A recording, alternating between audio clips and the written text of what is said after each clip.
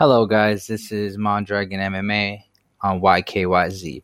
So, as I said earlier in the earlier microcast, this Dana White has made a fight island. Um, Basically, it's Mortal Kombat. Basically, if you know Mortal Kombat, just think of it like that. But nobody dies.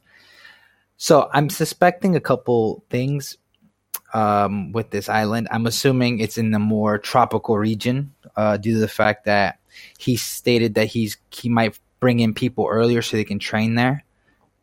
And you need to have heat and a heat. You need to have it because you lose more calories, you burn faster, and you're always sweating, so you're always getting rid of excessive water weight. So that's one reason why I'm thinking it's more on the tropical side. He's also said that he wants to have this all up and running by next month. So realistically, he wants this island to be done by May.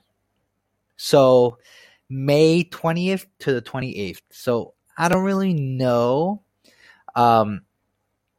It might be a little too much. He's saying that he has people working on it. So we have to wait and see.